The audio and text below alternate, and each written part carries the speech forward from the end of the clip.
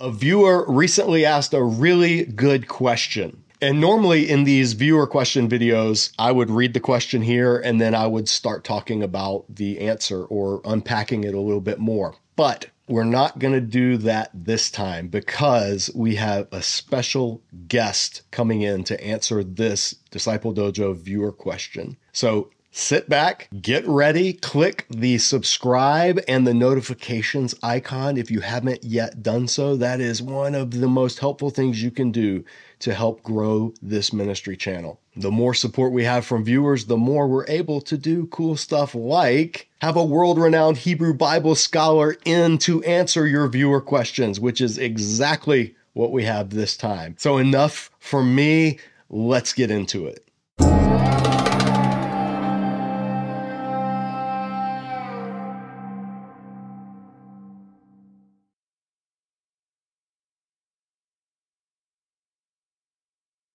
So as you can see, I have brought in a ringer, an expert to talk about, somebody who spent a lot of time on this issue of the image of God. And that is my good friend, the original Disciple Dojo OG. You're a Disciple Dojo black belt by now, if not super close to it. But Carmen Imes is here. Dr. Carmen Imes, all the way from sunny Los Angeles. Carmen, it is so good to have you. How are you today? I'm doing really well. It's in the 80s today in sunny Los Angeles, and we're in late October, so isn't that strange? You're going to do Christmas at the beach. Right. Halloween and Thanksgiving and Christmas at the beach. I'm still in my Canadian mindset where October you need to have like leggings under your jeans to stay warm. A little bit different in Los Angeles. Yeah. Well, the reason for those of you who just maybe this is your first time watching Disciple Dojo and you're like, oh, who is Carmen Imes? Well, go back and watch our previous discussions because she is one of our favorite guests here. We've had some great episodes prior, but her newest book is called Being God's Image: Why Creation Still Matters. And if you've watched Disciple Dojo, you have seen me plug this book in my Old Testament things I've been reading in 2023. This was on that list. And so when I got this viewer question about the image of God, I said I could try to take a stab at it. I've read Carmen's book, so I could just kind of parrot her ideas and pass them off as my own, but that would not be ethical. And I can go right to the source. So why get secondhand knowledge when we can go here with Carmen? So Carmen, I want to read you this viewer question, and then I'm literally going to turn it over to you and let you answer. And we're just going to chat about this. So the viewer asked, in Genesis 1:27, when it says we are, quote, made in the image of God, what does it mean exactly? I hear people all the time say that it means we were made with the characteristics of God. But I grew up, and I think she meant to put believing. She says, but I grew up believing and still believe it means we were made in the triune nature of God. We are body, soul, and spirit.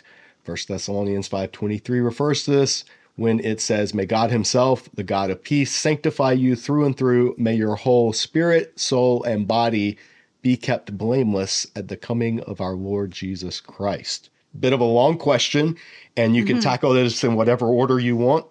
But the gist of it is, what's the image of God? And is there any validity linking it to 1 Thessalonians? How would you answer this question, Dr. Carmen Imes? Yeah. Okay. So what I would start with is by taking you back to what it says in Hebrew in Genesis 1:26-28, when it talks about the image of God. And I'm so glad that the viewer asked this question. What does it mean exactly? Because I think the history of interpretation on this passage has been filled with a lot of speculation. People have assumed, okay, to be the image of God is something special. It's something that sets humans apart from animals. So what are all the things that make us different from animals? And then we're going to put all those things in the container that's marked image of God. Right. And I think it's more helpful for us to go back and say, what does it actually say in Hebrew? And to constrain our imaginations a bit and zero in on what exactly the word means. Let me pull up the Hebrew here on the screen. So if those of you that are watching, we have the Hebrew here on the left-hand column, and then this is just the NIV 2011 on the right hand. But so Great. As you're talking, Carmen, I will let viewers see what you're referring to. Great. So there are two key words in Genesis 1:27 that refer to, well, actually 26, image and likeness. And there's a different Hebrew word for each of those. The Hebrew word behind image is tselem. And because it's plural here, made as our image. And then the other word is demuth. And so these two words are not a mystery in the Hebrew language. We don't have to speculate about what they meant. And they don't refer to certain capacities or characteristics or intangible similarities between people and God. They are very concrete. A tselem is a three-dimensional representation of a deity or a king. It's a statue.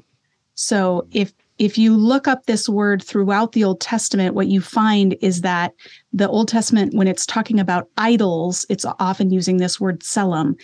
This is what the nations are bowing down to worship, tselem or tselemim, and they're supposed to be worshiping Yahweh, who doesn't want any idols to represent him because he's already made physical representations of his presence, and that is humans. So humanity is the physical manifestation of the presence of God, or manifestation sounds like we are God. We're not God, but we are the physical placeholder or reminder of the existence and presence of an invisible God. That's what it would have meant to ancient Israelites. And the word demuth or likeness that's being paired here with tselem just reinforces that idea of a kind of correspondence. We correspond to God in that he's appointed us as his official representatives. So there's a wonderful example of this in the ancient world that has helped to crack the code or solve this problem. And that is a statue of King Hadad Yith-El of Guzan. And he has the statue of this king has cuneiform, like little wedge writing on his skirt, and it describes what the statue is. It tells us who it is, and it identifies it as a tselem and as a demuth. So we know that tselem and demuth are synonyms, that they are both being used to describe this three-dimensional object. And so it's our physicality, it's our human embodiment that qualifies us to be the image of God. Now, that doesn't answer the larger question of what are other ways that we might be similar to God or different from animals. It's not like this is the only thing we need to know about humanity. But when the Bible appoints us or designates humans as the image of God, it's saying that we are that physical, three-dimensional representative. So the viewer pointed to 1 Thessalonians 5:23, which mentions body, soul, and spirit, wondering if that's like an echo of the Trinity and if we're made in a sort of tripartite, almost Trinitarian sense. I don't think that possibility is inherent in the text in Genesis chapter 1. We may have similarities with God, and one of those similarities is a capacity for relationship and how would I say it? We want to be in relationship. We relate to one another. We're not meant to be alone. You know, it says in chapter 2 of Genesis, it's not good for man to be alone. So we're created as relational beings, but that itself is not the definition of what it means to be the image of God. So we are the image of God together. Genesis 1:27 says male and female are God's image, and that together we're told to rule over creation. So that's the implication of being the image, is that we rule over creation. But I would be hesitant to say that we're Trinitarian in some way, or that even I'm hesitant to say that we are tripartite. I know there's a lot of debate about how many parts are we made up of. I'm an Old Testament scholar. And from an Old Testament point of view, we are complete unities. Like there's no way to separate my intangible parts from my body. And even the Hebrew word that's often translated soul, the Hebrew word nephesh, refers to people including their bodies. There's even a passage that talk about a dead nephesh. And so it's not clear from a Hebrew way of thinking that we're two parts or three parts. We just are human, and that our humanity, our personhood includes our bodies. And I don't think they would have tried to separate it out into parts. So I suspect that what we're seeing in 1 Thessalonians 5:23 is a development, a New Testament development that may even be influenced by Platonism or other, currents of thought in that time period about spirit and soul and body being three different parts. And Paul is utilizing that or responding to that in some way. I'm agnostic about how many parts we are, if we can be parted. Right. Like you can't chop us up into our three or two different parts very neatly, because it's all a mess. I think part of what I'm trying to push against is there's a common response or a common approach of Christians to the idea of the afterlife that sees this body as a shell, simply a shell to be discarded, so that the true person who's intangible, our spirit or our soul or whatever, can be released and freed from these bodies. And that is a very Platonic or dualistic way of thinking about a dichotomy between body and soul, or body and spirit, that I think is unbiblical. Mm-hmm. The Bible says that when God created our bodies, he created us good. He said it was very good, and he gives us embodied tasks to do, and those tasks continue on into the new creation. We're not going to be released from these bodies to spend eternity separate from our bodies. We are going to be raised from the dead in our bodies and live and work and reign in the new creation alongside the risen Christ. So I think what I'm trying to push against is this idea that we should separate our bodies from the true us that's deep down inside. Right. The idea that we're just a shell, or that our bodies are just a shell, and that our spirit, that's straight Platonism. Your spirit has to leave this earthly realm to get to the good. And that's responsible for so much bad theology and poor understanding. When people reject the idea of heaven because they're like, well, I don't want to be on clouds playing harps. And it's like, well, okay, cool. You're not rejecting heaven, because that's not what Scripture teaches at all. Yes. You're rejecting the false idea of the afterlife that probably should be rejected anyway, because that's not what we're built for. Yeah. We're built to steward creation, be benevolent stewards of the good world that God made. And that purpose persists into the new creation. Well, let me real quick shameless plug for Disciple Dojo, because you mentioned the statue of Hadad El Hadadithi, and we actually we have a video, the image in a garden, and we look at that concept specifically, and we actually show that statue, the actual picture, so viewers can take a look at that. Let me try to refocus the question a little bit, because somebody may still ask, okay, so image and likeness, you're saying those are technical terms. Those are terms that have cultural, ancient Near East meaning. We don't have to guess or wonder. Right. So then I thought we're not supposed to have anything to do with idols. And yet you're saying we are idols or the equivalent. How does that work? Because that starts to make some people maybe a little nervous. Yeah, good question. We're not to make idols, and we're not to worship idols. So the fact that we are the three-dimensional representatives of God is not a problem, because God made us this way. He appointed us. He's the one who gets to decide what human beings, which human beings are alive and what our role is. Our identity is God-given. But we're not supposed to go around making idols. And what's fascinating about the making of idols is that it not only diminishes God, because it suggests that somehow he's like this thing that we've made that's inanimate, but it also diminishes us. We are diminished by the creation of idols because we're displacing ourselves from the role that God gave us to direct worship to him. So ancient Near Eastern people understood that when they saw an idol, that wasn't the actual deity, but that it was just a representative of the deity, an authorized representative. And so when they brought worship to that idol, they understood that it was being deflected to the actual deity in the heavens. And that's what we're supposed to do, is deflect worship to the actual creator who made us.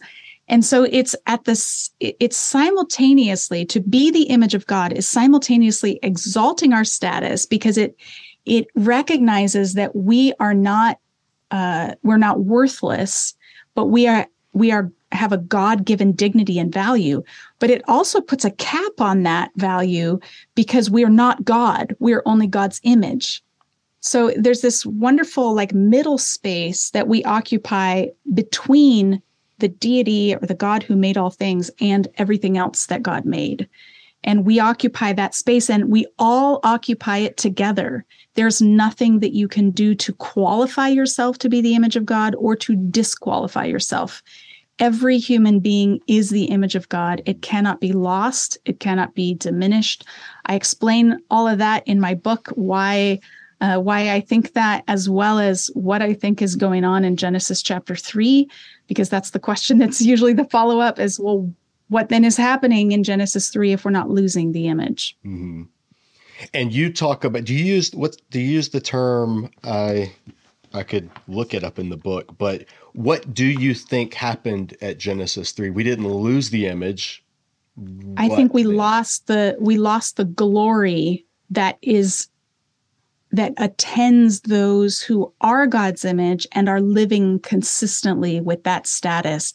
I like to use the language of alignment. That's the best word I could think of. Like, we are the image of God, but sometimes we don't live in alignment with that. We're out of kilter because we're living according to falsehoods about ourselves or about others. We're treating others as if they're not the image of God. We're directing worship to the wrong places. We're thinking, I have to earn dignity, or I have to do something to qualify myself to be worthy. Those are lies. And so what happens in the garden is Adam and Eve strike out and try to find wisdom outside of God. They seek it outside of God's boundaries, and that is out of alignment with what they were created to do. And so they lose the glory that comes with being in alignment, but they haven't lost the identity. So that as they learn to live well in the world and live according to the way God has designed them, they become realigned, and then there's a radiance or glory that comes from that. So Christ in the New Testament is called the exact representation of God. He is the image of God. He's the image of God not because he's God, but because he's human. Jesus, that's a great point. To be clear, Jesus is God. Right. I'm not saying he isn't God, right, but being God is not why he's the image of God. He's the image of God because he's taken on human flesh. He's now a three-dimensional representation of God like we are. So Christ as the image of God is showing us what does it look like to live fully in alignment with what God says is true about me, to live in congruence with my true identity. And we can find out what that's like by watching Jesus. And he's got all the radiance of God's glory because he's fully in alignment with that identity. Now, it was a few months ago, it was right when the book came out, that I read Being God's Image. Did you make that exact point in the book? And I'm just blanking.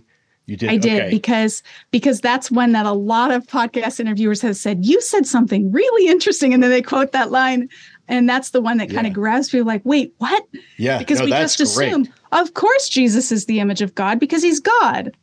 Well, no, he's the image of God because he's human.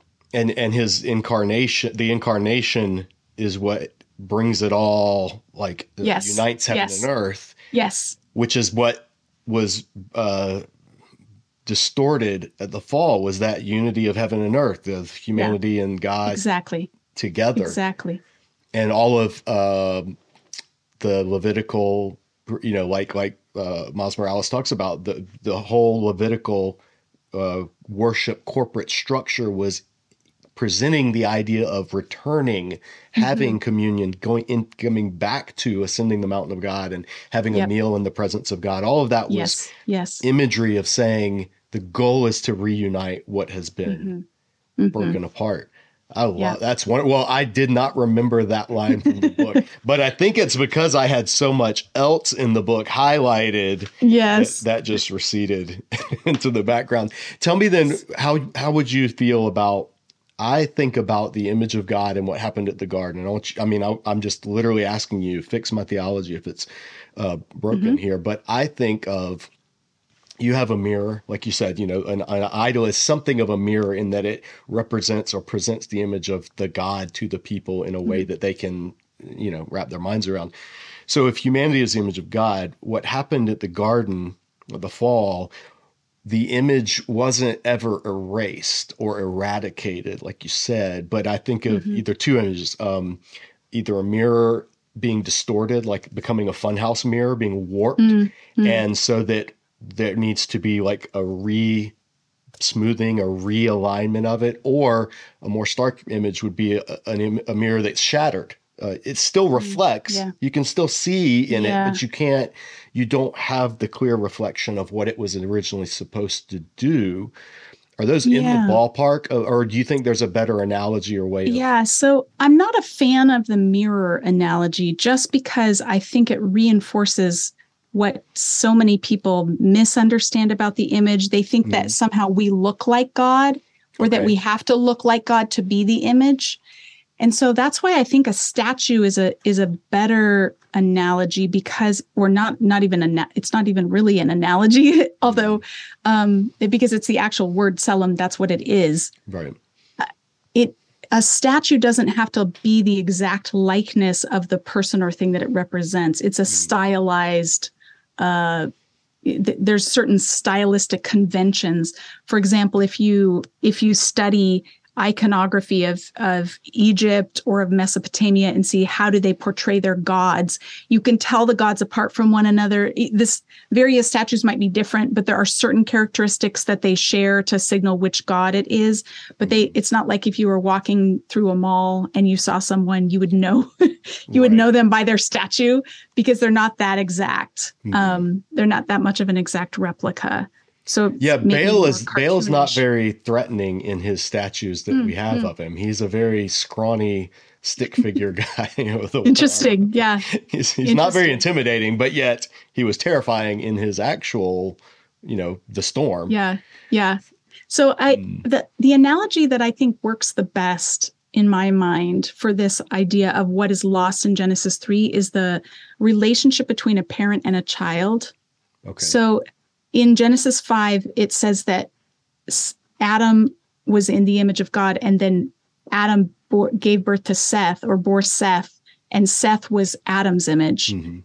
And some people think that that's saying Seth is not the image of God, but it doesn't say that.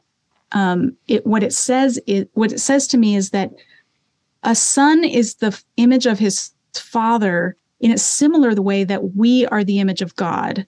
Hmm. That is to say, there's a genetic link or almost a biological link between us and God. We're part of God's royal family. What happens in Genesis 3 is estrangement between Mm, parent and child. There's still a genetic link if we follow that analogy. A parent and child can be completely estranged from one another and not be in relationship with one another, and it's painful, but there's still parent and child. You can't erase the origin story of this child came into the world with my chromosomes or my DNA. Like I was part of bringing them into existence. You can't erase the past. All you can do is stop talking to each other. mm, So the breach between or the brokenness in the relationship is, I think, what's happening in Genesis 3. And if you want the relationship to flourish, you have to turn towards each other and reconcile. And that's what we're being called to do in Christ, that we're ministers of reconciliation, helping the world to come back in relationship with the God who is their father. mm. And so there's not been any shattering of the actual image. There's just been an estrangement that's Okay. waiting to be reconciled. Folks, this is why I bring Carmen on to fix our theology when it needs it in light of biblical scholarship. The danger with I would preempt some of the comments that I'm sure will probably come on this. Whenever you talk about theological biblical concepts that are like the image and the likeness, those were literal things in the ancient world. And so Yes. there is a degree of metaphor happening, Yes. or a There degree is. of non-literal language. And so whenever you talk about that, you run the risk of doing, and I think this happens with the spirit, soul, and body question, Mm-hmm. is you run the risk of over concretizing. I don't know if that's the right word, but I'm going to say it, Mm-hmm. over concretizing something that scripture is more fluid on. You and I talked about this in our videos where we talked about the work of your mutual friends, John Walton and Michael Heiser, Mm-hmm. how Mm-hmm. they were sort of are kind of on the ends of a spectrum, and there's a Yep. lot in between. To what degree do we press biblical images Mm-hmm. for exact precision and literalism? And I think Yeah. with Thessalonians, that verse that could very well just have been an offhand, normal way of signing off an ancient letter in the Mm-hmm. Greco-Roman world. It might have just Yeah. been a way of just talking about a whole person, Mm-hmm. like what not is it Hendiadad Yeah. Yeah. Hendiades is, Hendiades? I can never yep. pronounce it Yep. right. It could Well, I just don't know if be that's how to say it. But that's how I say it. well, they're better than me. I just see it red. But Exactly. this could be nothing more than a hen triad, There a we go. three in one Yeah. kind of. Hindai is, for those who don't know, is when you don't mean two things, you mean one thing, but you say two things. So a word, a noun, and another noun joined by and sometimes are they're the second one is describing the first one, and it's actually one entity. Right. And there are a number of examples throughout scripture. I sat in on one of Doug Stewart's intermediate Hebrew classes the other night with a friend of mine a couple weeks ago. And that was the syntax that they were looking at Nice. was blank and blank, but it just really Mm-hmm. means Yep. the whole thing. And so Yep. spirit, soul, and body could easily be a way of just saying all of you. Like we'd say kit Yeah. and caboodle, or Yep. something like that. Yep. It just means everything, the whole nine yards. Although that's not Yeah. Hindides, that's just a figure of speech. But Right. it could just be that. And to be clear, I haven't studied that passage or that concept in the New Testament extensively enough to be certain about what Paul is trying to do there. I am just skeptical of reading that back into Genesis because that is Right. not how Hebrew thought works with relation to how bodies are, or how personhood is described, or yeah, what are the parts that make us who we are. Right. It's a case of if that is what, if Paul did mean, or if Paul did think of humanity as tripartite, Yep. that wasn't from anything in the Hebrew Bible.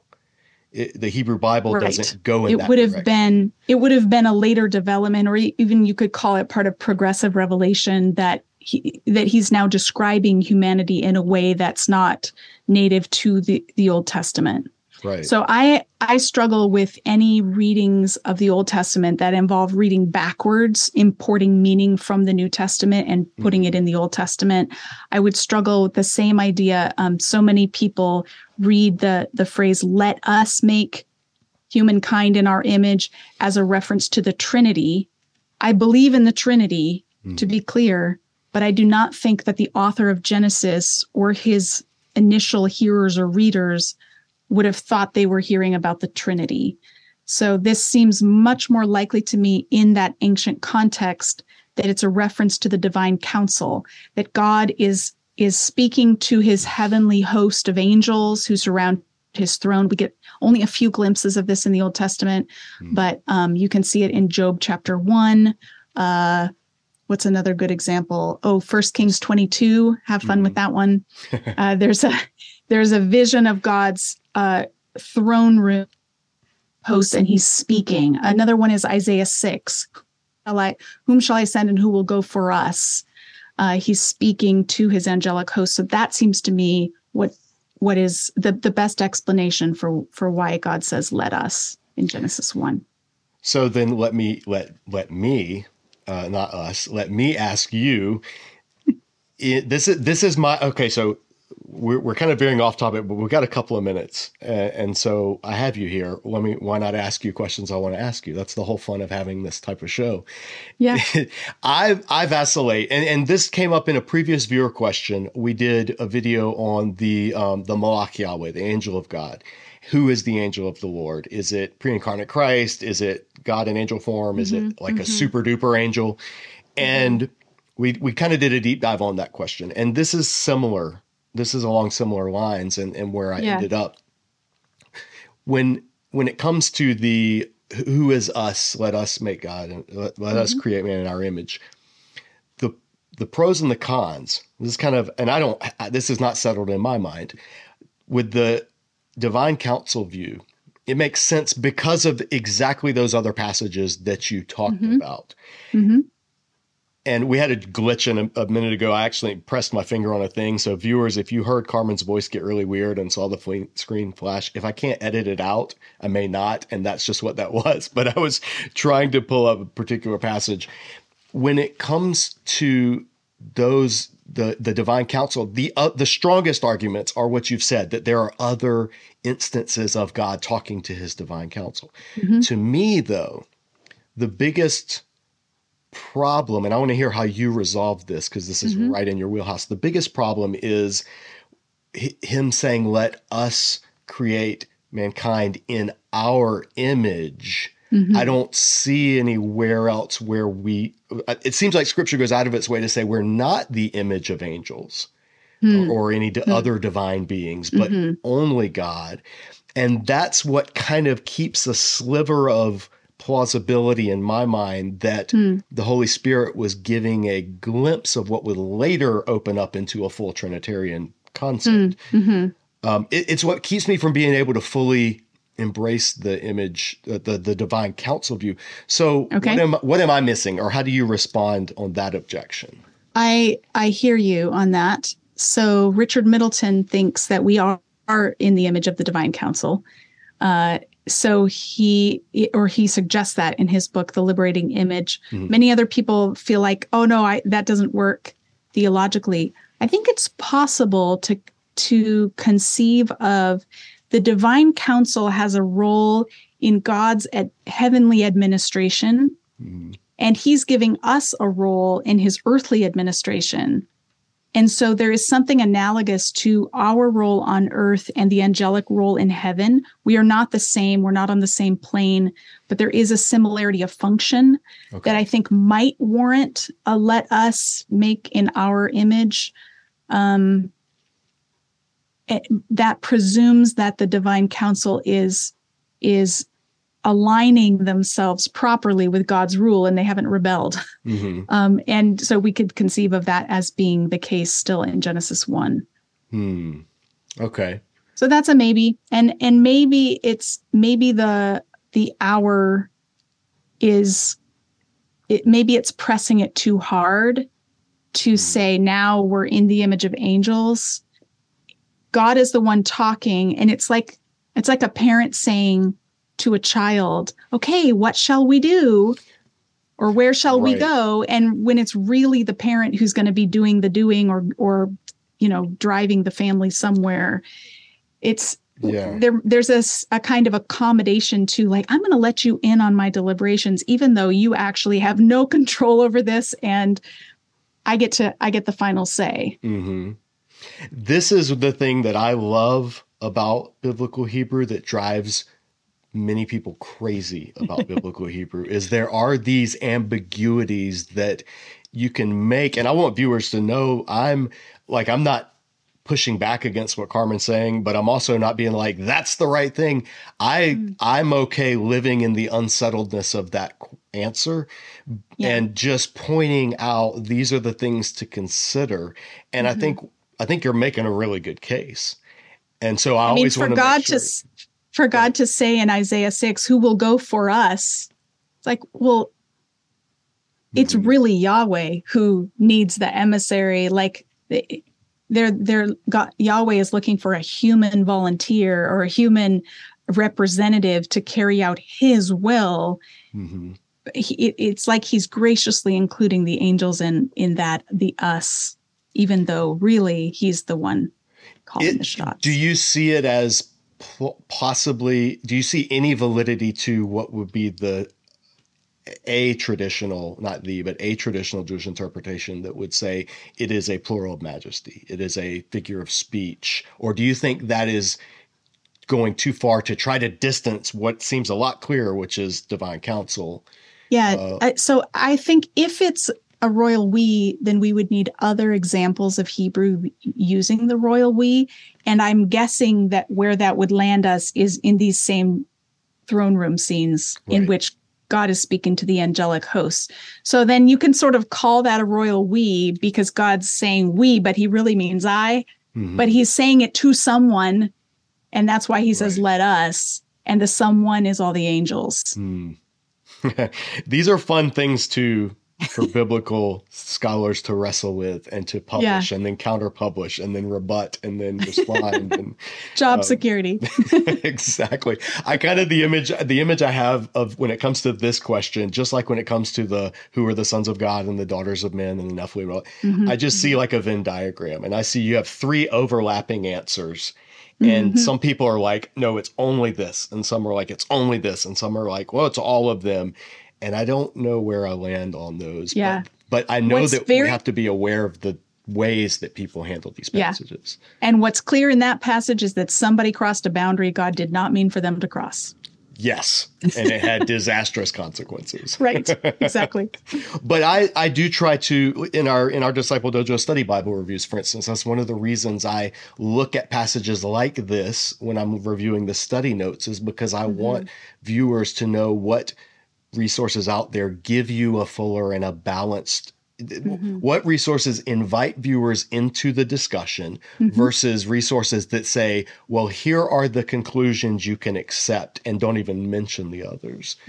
So that's why, some people are like, well, just, what Carmen said, that's right. And I'm like, what? I know Carmen well enough to know it probably is, but I also know Carmen well enough to know she would say, not necessarily, but it's my best.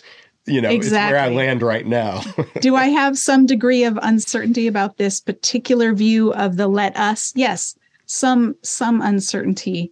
I have a lot less uncertainty about the meaning of the word tselem as being three-dimensional and concrete. There are things we hold with various levels of certainty, and we always have to be open to counter evidence and learning more.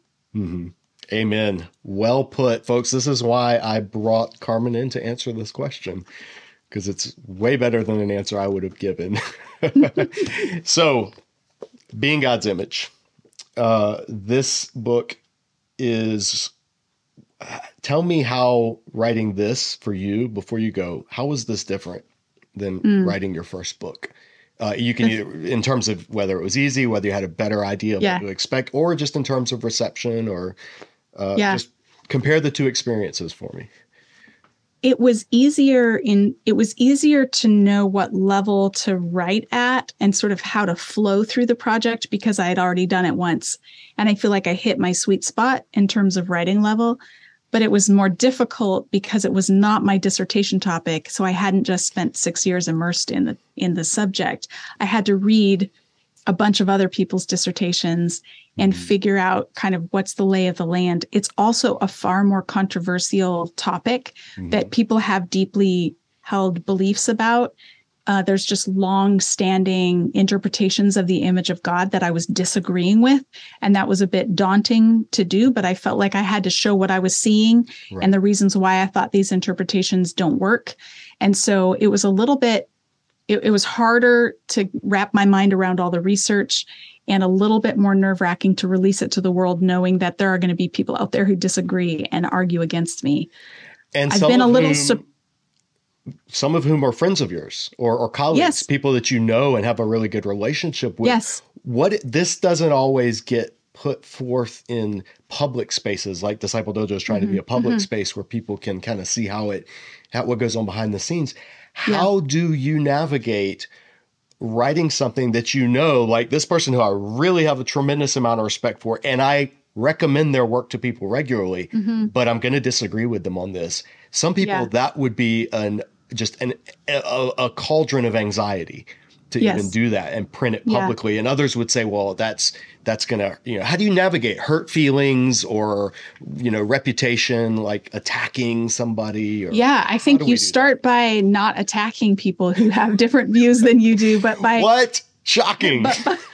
I know, right? But by actually identifying places where you've benefited from their work and places where you overlap, because what we tend to do in arguments is we think that the person we're disagreeing with is way on the other spectrum, the other end of the spectrum, when in reality, like the world is a much bigger spectrum and we're actually quite close together. Mm-hmm. So I think if we need to remember that, and then I think I don't go out of my way to advertise my disagreements with people. I tend to focus on recommending work that I have found helpful and why I found it helpful, and minimizing the disagreements. There are times to actually have the conversation about why I think that's wrong, but those are best. I think those conversations are best done in person when you can hear the other person's reason and the context that led them to that conclusion, and they can nuance it, and you might discover you actually have more common ground than you thought.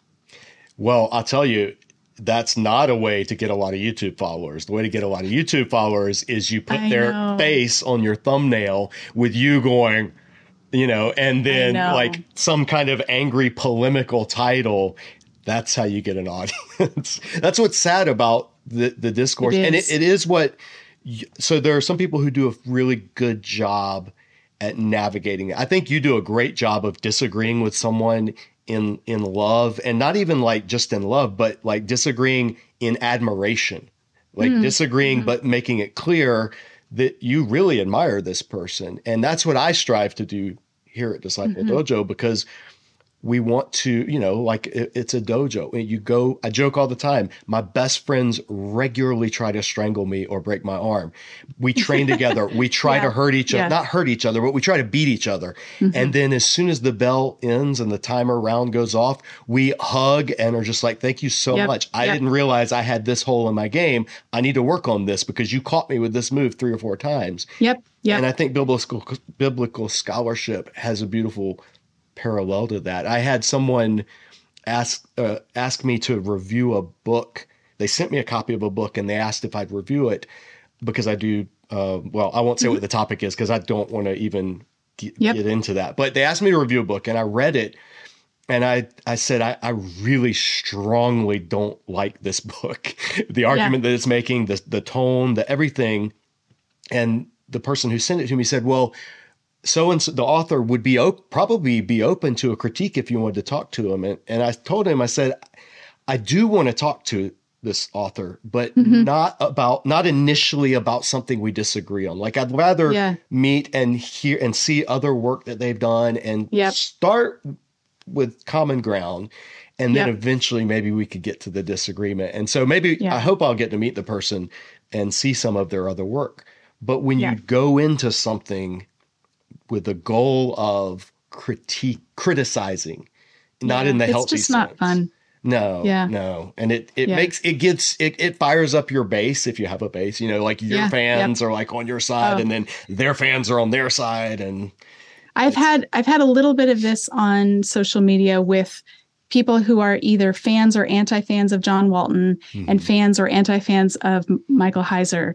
And what I want people out there to know who are not scholars is that it's possible to disagree with someone on something and still remain good friends. Yes. John Walton and I do not see eye to eye on everything, but I've benefited tremendously from his work, and we're having breakfast together next month. And he's buying because we appreciate each other, and we have both refused to endorse each other's books, but we're still friends, right? So and same with Michael Heiser. There are some people out there who are very annoyed with me or upset with me that I won't go all the way and say everything Michael Heiser says. And I think what they don't realize is Michael Heiser was okay with the fact that I don't see eye to eye with him on everything. And we still had a good relationship. And he still valued my work and I still value his, even though we don't see eye to eye. But sometimes the next generation down doesn't give the same kind of latitude, allowing for scholarly disagreement. Yeah. And so I would just encourage everybody out there not to assume that because two people have different ideas, they can't be friends. Amen. Amen. I have to bring up one other jujitsu analogy because it's just so apt. It is that there's a thing where you'll have two instructors of rival teams and they get along really well, but their students hate each other because they think that the honor of their instructor is on the line and they have to defend, and it's this, at its best, it creates a good rivalry that makes everybody better as long as people know off the mats, we're great friends and we like each other and we help each other. Yeah. And so scholarship wise, I see that knowing you and knowing other scholars who have been here on Disciple Dojo or who I've met at SBL, to me, it's a beautiful thing to see people who strongly and candidly disagree on something professionally. Yes. Still have that, not just scholarly unity, but body of Christ unity. Like are praying for each other and and having meals together. And this is where it's at. I could not agree more. And I think that's a great segue to end on. I know you have a busy day out there in sunny California. I've got to go teach refugee kids how to choke each other. So Sweet. We both have slightly different evening plans, but it really is. I'm always happy when you come on. And what's great about this week, so viewers may not know, but just this week alone, you're the second guest that I've interviewed. I interviewed our mutual friend Esau McCulley the day before yesterday. And then tomorrow I'm interviewing Jay Sklar about his numbers commentary. So this has been a biblical scholarship overload for me. I don't know when this video will get released. Maybe I'm going to try to get it out by the end of the weekend at least. But it's such a pleasure talking to you. I can't wait to see you again at SBL and to hang out some more and just talk Bible nerd stuff and to catch up. So Carmen, thank you so much for taking time to stop into the dojo. You are, like I said, you're getting close to black. Esau said I had to give him his blue belt next time he comes on because that's the second jiu-jitsu belt. I saw that and I was wondering, what color belt do I have? Well, I'll tell you, there are 5 belts in jiu-jitsu, and I think this is your third time coming on. I believe. Is it not possibly fourth? You're either a purple or a brown belt. I'll go back and check. Do I get points when you talk about me without being on? Oh, that's like black belt. That's like a stripe on your belt. Each belt's have 4 stripes. So I got lots of stripes then. Yes, you absolutely have lots of stripes. Carmen, you're one of my favorite people, and dojo viewers, go get a copy of Being God's Image and read it and learn from what Carmen's saying because she's doing some great work and we're looking forward to the next time she's able to stop in. Thanks a lot, Carmen. Great to talk to you. Yeah. Thanks for the question, JM. Good to see you. As always, it is a pleasure when I get to talk to my friend, Dr. Carmen Imes, and I'm so thankful that she took some time out of her afternoon, her super busy schedule, to stop by the dojo and answer a viewer question, a really good viewer question. If you would like to submit your own questions, we have a video here. There's a process you have to do because I don't see all of the questions that people put on social media or in YouTube comments. So there's a way you can submit your question here at Disciple Dojo, and I keep a running list of them, and the ones that I'm able to answer, I try to answer as helpfully as I'm able to. And when I can't, like in this episode, I call in someone who can. So as always, thank you so much for watching. Be sure, if you haven't already, click the subscribe button, click the notifications icon, check out our other videos here on the channel, our interviews with other biblical scholars. There's a lot going on. Disciple Dojo, we do a lot of different things, all with the goal of helping equip, engage, empower God's people in their biblical knowledge and in their daily discipleship. If that's something you want to support tangibly, we would love for you to consider becoming a monthly Disciple Dojo donor at whatever amount you're able to give. But even if you're not able to give anything financially, just liking, sharing this video, leaving a comment, engaging with this channel here on YouTube tremendously helpful. And please lift us up in prayer that the people who need to see Disciple Dojo content would be drawn to see it, that it would pop up in their algorithm on their YouTube feed, and that this channel would help generate genuine excitement and hunger among viewers to better know the biblical texts and ultimately the overall author of those texts. That's all for now. We'll see you next time back here at Disciple Dojo. As always, keep training.